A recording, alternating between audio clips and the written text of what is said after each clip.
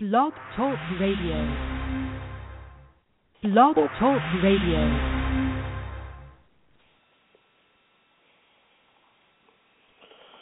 Well, praise the Lord. This is the day that the Lord has made. I will rejoice and be glad in it. I was glad when they said to me, let's be the church. And I'm glad to be the church. And tonight I have a lot to cover. And I want to preface that the following lessons for the next three programs are designed for individuals already acquainted with the Scriptures and for those who recognize their calling either in the church or as leaders that are in current leadership positions in the church. So if you don't fit those modes of focus, don't be discouraged.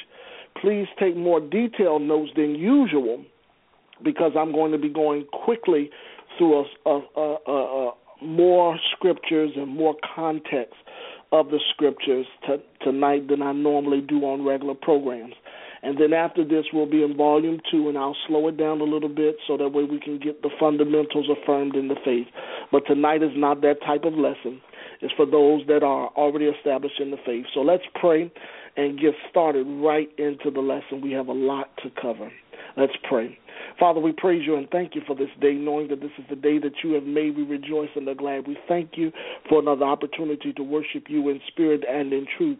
It is the authority of your word that gives me confidence to make known the mysteries of the gospel of the Lord Jesus Christ. I do lean and depend on the Holy Spirit as educator and guide to give me clear articulation of speech and deliberation of thought as I make manifold known the wisdom of God. Holy Spirit, I say, have your way. Do what only you can do. Anoint the people's ears to hear what the Spirit has to say to the church. And, Father, in everything that shall be accomplished and revealed, you be glorified. For it is in the name of the Lord Jesus that we do praise you and give you glory in Jesus' precious name. Amen and amen. We are going to be discussing the reality of our new humanity. Let's look back at Ephesians chapter 2, and we're going to look at it from a different vantage point. Revelations of the new creation. We're going to do a crash course tonight in Christian humanities through the lens of new creation, and that's the name of the subject, and we're going to be focusing on three different sections of this particular teaching.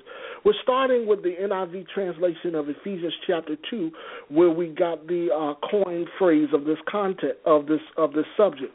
For he himself is our peace, who has made the two groups one, and has destroyed the barrier dividing the wall of his hostility by setting aside in his flesh the law with its commandments and its regulations. His purpose was to create himself one new humanity out of two, thus making peace, and in one body to reconcile both them to God through the cross, by which he put to death their hostility. Of course, he's talking about the Jews and the Gentiles. And in addition to that, I want to put a special plug in to make certain that you have listened to the first three lessons of the new nature, the Divine Nature series. We are partakers of the divine nature, having escaped the corruption that is in the world through lust. And we studied that for the last few weeks, a few weeks ago. So make sure that you have all three lessons of Volume 1, which is transforming our God complex, because I'm building from this advanced study from that. And we know that we've had access into the nature of God because Christ allotted us access. But here we want to look at another effect of his nature, and that's the effects of his nature on us, which is the reality of our new humanity, revelations of new creations. All right, now, taking another approach to how we view and appreciate the relevance of Scripture is vital to us encountering God in today's time. It should be more transformative, transfiguring, and tangible, his glory, the total growing process of spirituality. And perhaps we are over-familiar with the text that we have mastered our bent on historical accounts of the ancient text, that we'd rather hold to sacred, what's sacred in the lens of historical appreciation versus real inspiration that drives us into depth in this newness of life concept. Perhaps we are stale set in wonder versus manifestation, not really bringing not really being spiritually led or becoming fruitful. In the last few years of my pressing on the Holy Spirit For real impact and relevance, it became very clear that the cleverness of many scholars and secular societies put caps on our life in Christ, neutralizing the impact of the collision of our life with His precious Holy Spirit, naturalizing faith in time, and even numbing convictions to live right through rewriting and revamping grace, making godly life theoretical as if we would never achieve it till we enter in the grave of some sort. Embedded in a new system of beliefs is a great reproduction process of faithlessness, being totally clueless of the extensive working which Christ achieved at Calvary. If I can change your reality, I can alter every attempt you have in believing you can achieve the best. Your values won't matter. If I keep you captive, every chance, idea, or thing set to transform what would change the nature of things would be at a halt. Everything will remain just the way it is. Something that we should never avoid but alter with our God-given ability. A captive mentality will keep merely fanatical because it may appear temporarily illogical. If I have your mind, I don't have to worry about you making a difference. It's systemic warfare at its best. Embrooded humanity with conflicting ideas that keep them stuck in it is what it is will make the best of what we have. It's merely a dream never meant to be. Renewal never happened. Reformed theology went wrong. Calvinists are just as off as Satanists. The Roman road went to the ruts with the Roman Empire. The word movement never really moved. We claimed we had faith and did not. The prosperity, we fled more poverty than good. And please let us not chain this to just the Pentecostal movement. Every denomination in some sort have exploited and adapted to secular trends that should be excluded from the sacred community. Looking raw at the timetables of church history, we can't coin this one sect of groups to sexual escapades, sin, and the loss of our sanity. It has happened to us all, and we can't pull people out of the pits if we ourselves as ministers are just pitiful in perspectives and persuasions. Time-warped worship is manifesting in the church at an all-time high. We are in the wonder years instead of worship years, and we are still at the brink of a glorious days ahead if we would dare humble ourselves, asking the Holy Spirit to give us this day our daily bread. This does not have to be our story. We can be the remnant that remained in a righteous resolve to tackle what appears to be complex and what we have through the Holy Spirit. Transforming our perspective, the trek of faith, and being transfigured to transform all play a part in existing in the confidence of our new nature in Christ. But if our perspective remains as what has been, it will always be what it was. Really unplugging the caps that we have on God and gathering a greater picture about the extent of His willingness to unfold everything to us points to His openness, how He opens Himself completely. And this is what I found out in prayer. A different vantage point on who He is gave me a realization to the air that He gives us to collect those concepts and make something of what we have gathered from it. And throughout life, He has expressed to us attaining His love. But I was reminded not to romanticize the texts about love into my own context, and some of those foundational truths that we have sanctioned in the love of God has been held in conflict with the accuracy of Scriptures. But till we develop a continuous soul, a contentious soul, against the love of erroneous religious concepts and its rhetoric and trends of flawed newness, we will continue to lack prevailing over the cares of life. But God has enabled us to achieve newness of life. And so I want to talk about, in the first part, the newness niche. The first section you can label as the newness niche. I want to take a deeper look at the Scripture, not in light of God's nature, but the effect of His nature on our nature. Now, for ministers, ministering on this type of topic where we overemphasize the exclusiveness of following Christ, We got to change what we think Christ is and what he's not. So in a sub-point basically that I inserted in the lesson, I want you to understand that Christ is not Jesus' last name. It's not a last name for Jesus. It's not a leap of faith coined as a religious gesture. And it's not a logical conflict to current times and or Old Testament times. Christ is indicative of the power the man Jesus possessed. And we got to get it out of the crux of Christian canned terminology, but indicate that it's the power that transforms and gives us life and makes us a different species upon the revelation and the repentance of our hearts. Christianity is not inclusive. It's not an inclusive branch, but it is an exclusive branch for a group of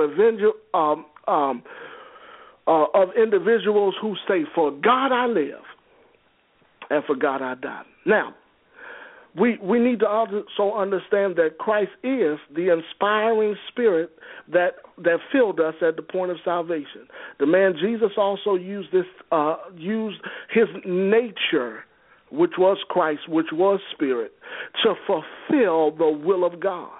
And we know that this is the inspiration from behind the redemptive work that required integrity to state God's heart and to convey God's love to humanity. So here we see that it's inspiring. It's the inspiration that thrust us into the integrity of God. So when we say Christ, Christ is the essence of God expressed to us through Spirit. We can do all things through Christ that strengthens us. Now, God has enabled us to experience this newness niche. And please, as you begin to develop in the things of God, don't get so comfortable with just attaching new to everything. If God emphasizes that we have a covenant established upon better promises, and he coined it as the new covenant or the New Testament, then that newness should produce a spark of revelation of something fresh in our life. Now, so we got to become aware of this niche called new, because the New Testament is flooded with newness. Now, 5 scriptures that affirm this exclusive group to be new in Christ. Of course, let's go to the Old Testament and start it in Psalms chapter 1. And we're going to read a couple of scriptures. I'll read this one in King James and a few in Amplified, so just flow with me. Amen. Psalms chapter 1. I'll give you all of them so you know. Psalms chapter 1 and verses 1 through 3. Psalms 139, verse 14, 1 Peter 2:9, Psalms 100, verses 1 through 5, and Mark 4:11. Okay, I'll give it to you one more time. Psalms chapter 1, verses 1 through 3, Psalms 139, verse 14, 1 Peter 2:9, Psalms 100, 1 through 5, and Mark 4:11.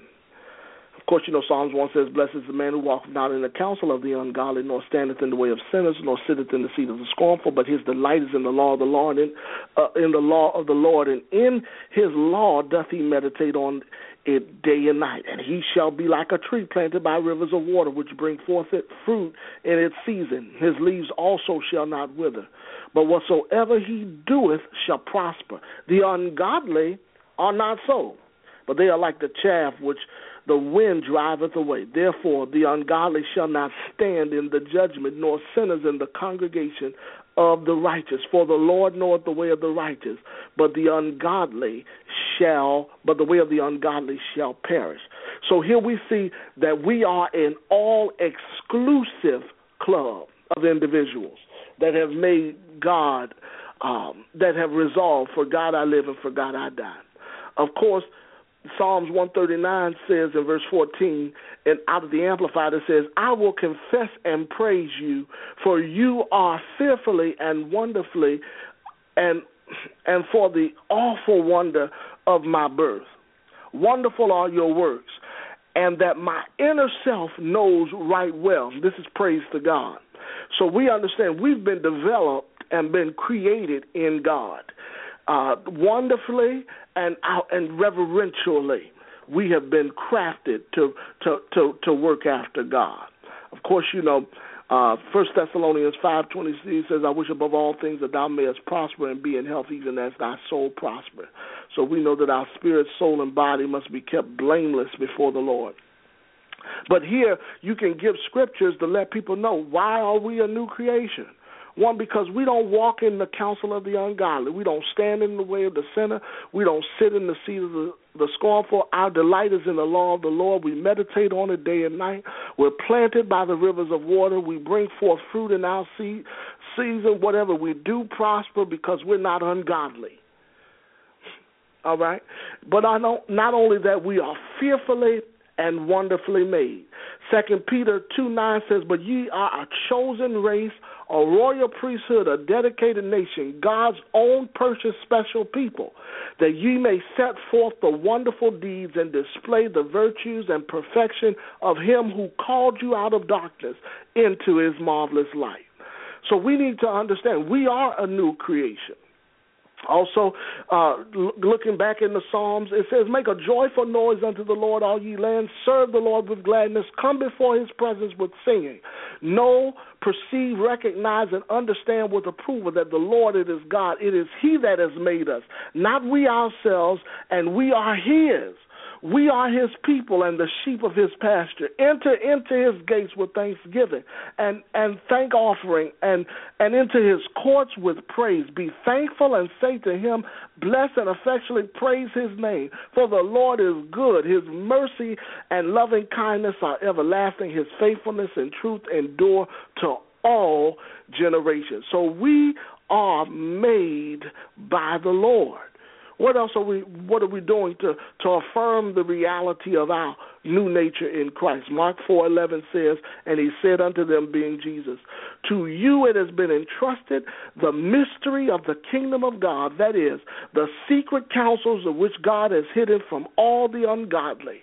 But for those who are outside of our circle, everything becomes merely a parable, a story in quest of a meaning is what Christ is saying.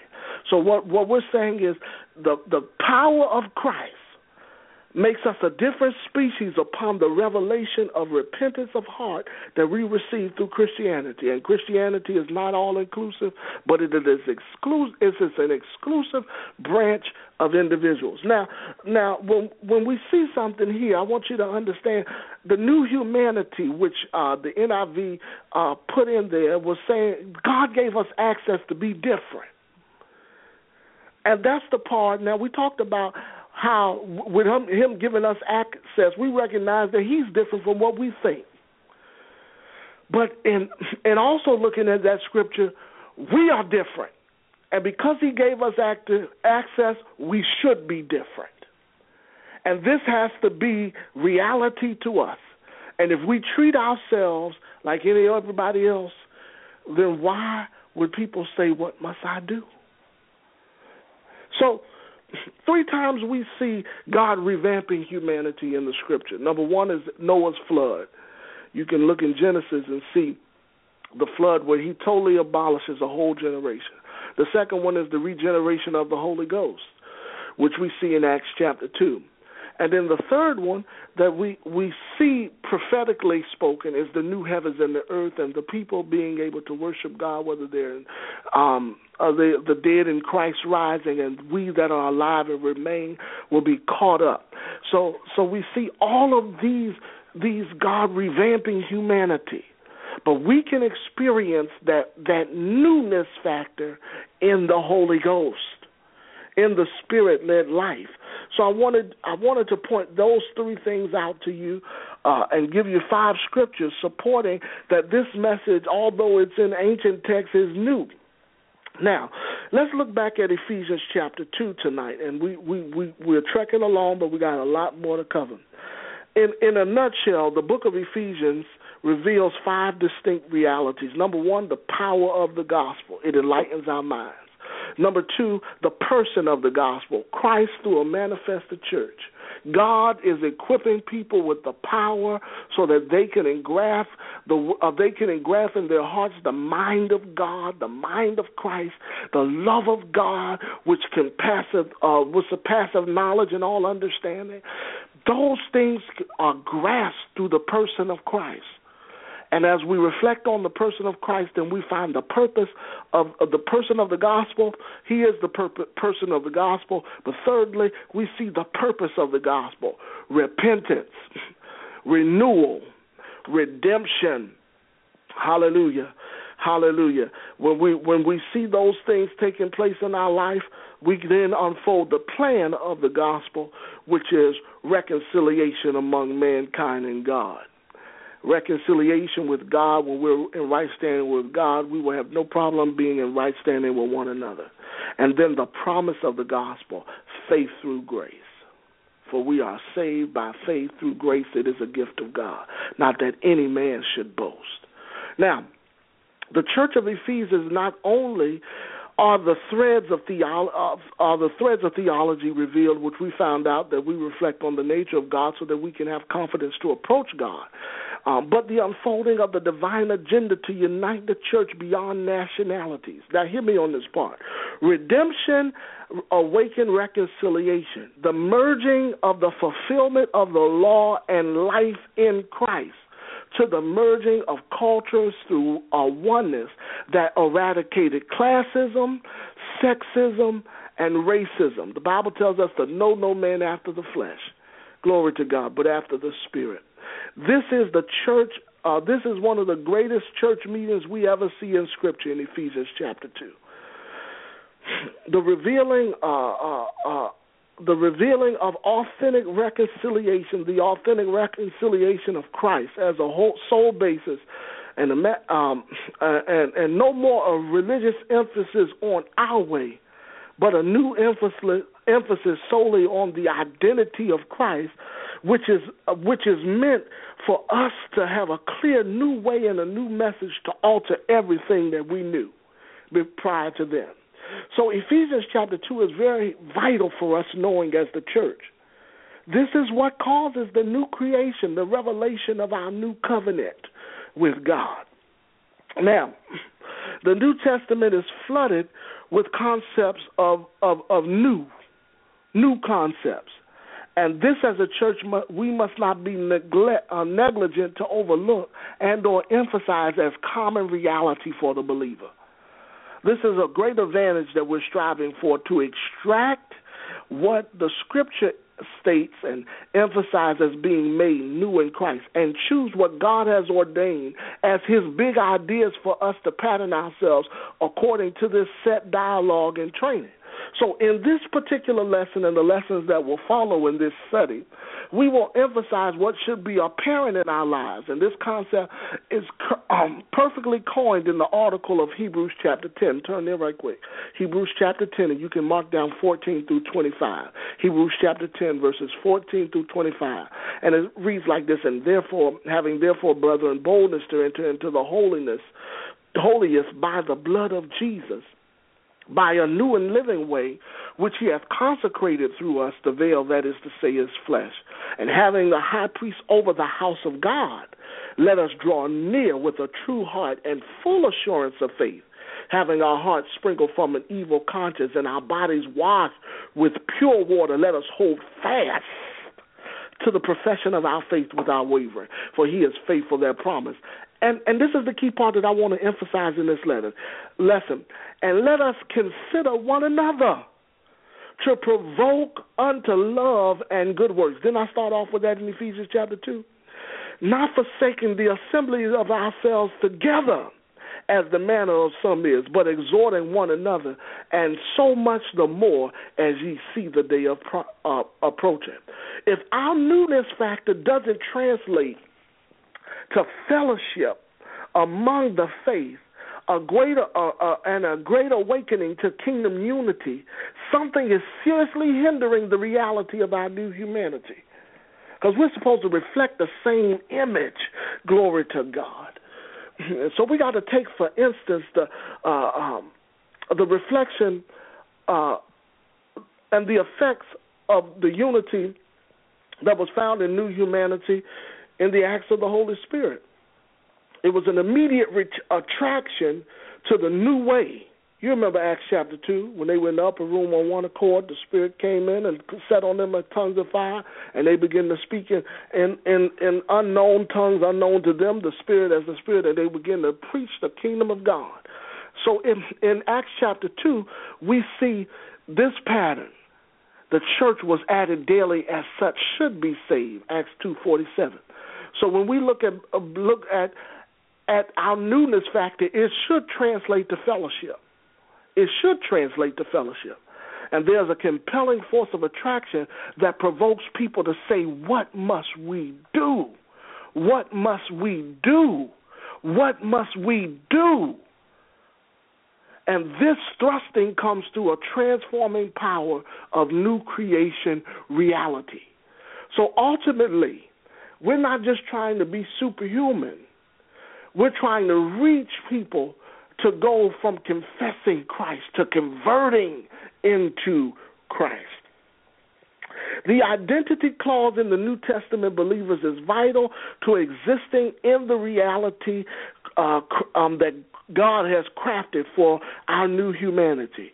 So if we want to launch this understanding from the lens of affirming the life as a gift from God that grants us access to Him and His reality, we have to reflect on a passage that I want y'all to keep in mind. I don't have time to really express it like I want to, but I want you to take down John chapter 3, verses 1 through 20. You remember the proper name for it is the visitor in the night, but we call it Nicodemus.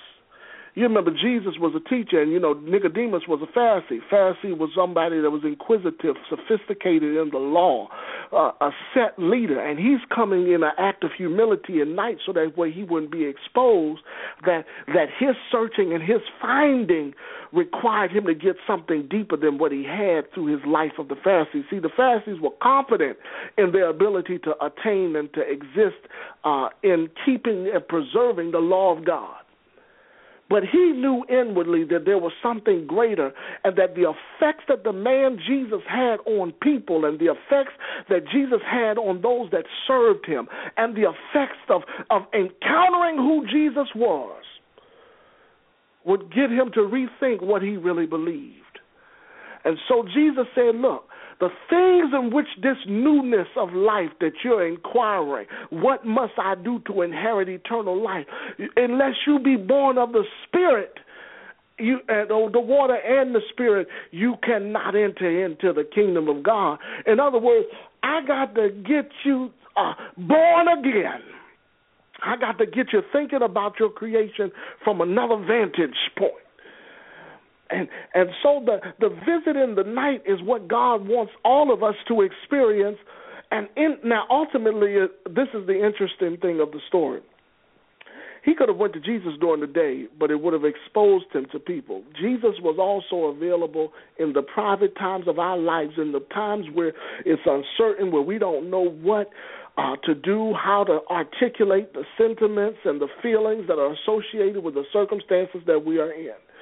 Jesus is willing to meet us at those times in private and personally reveal aspects of the kingdom. Now, it will cause growth and it will require more seeking and more searching than to look at it from a natural, logical perspective.